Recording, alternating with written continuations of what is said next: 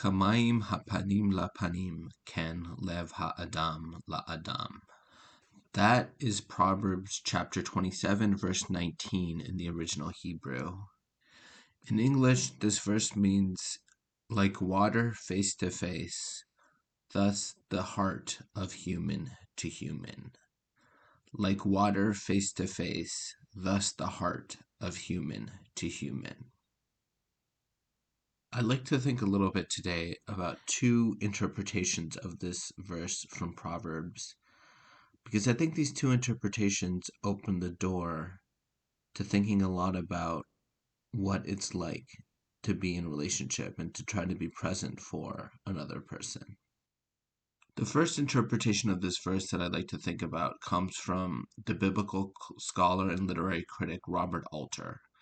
He writes, "The reference in this verse is obviously to someone seeing their reflection in water. But water is unstable and therefore an undependable or distorting mirror, unlike an actual mirror of polished bronze. There were no glass mirrors in this era. Thus, one person's heart provides a tricky or deceptive image of what is in the heart of another." What I love so much about this interpretation of the verse from Proverbs is that it captures the difficulty of what it's like to be in a relationship with and to really listen to another person.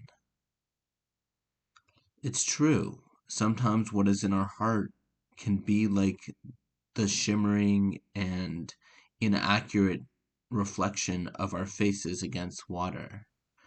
I felt this when I've been on the phone hotline and in the streets. Sometimes what I'm carrying and what's on my mind can get in the way of actually being present for someone else.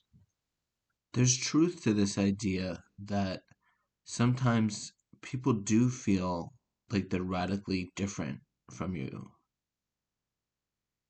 Embedded in this idea, this very Jewish and profound idea of being in an what Buber calls an I-thou relationship, or what the philosopher Emmanuel Levinas calls the relationship with the other.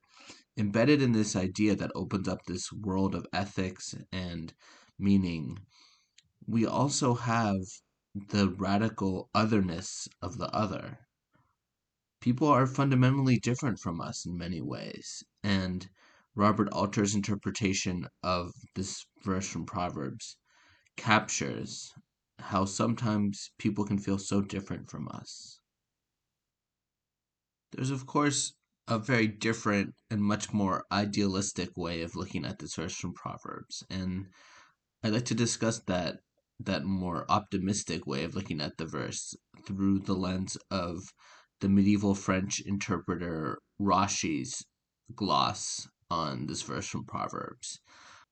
Rashi writes essentially that it is according to how much a person knows that they are loved that they will reveal their heart. It is according to how much they know that they're loved that they'll reveal their heart. There's so much optimism and beauty, and I believe there's so much truth in this way of looking at the verse also.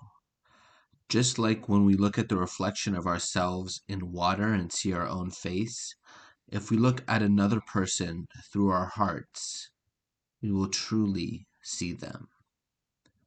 One of the benefits of looking at verses from Scripture is that the verse that I read in the beginning is highly ambiguous.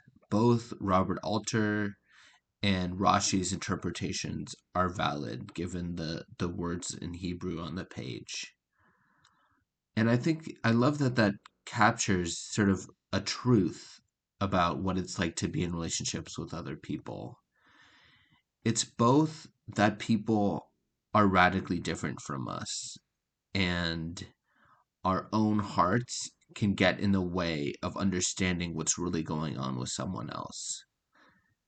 And it is also that it is sometimes through our own hearts that we can truly see and be in relationship with another person.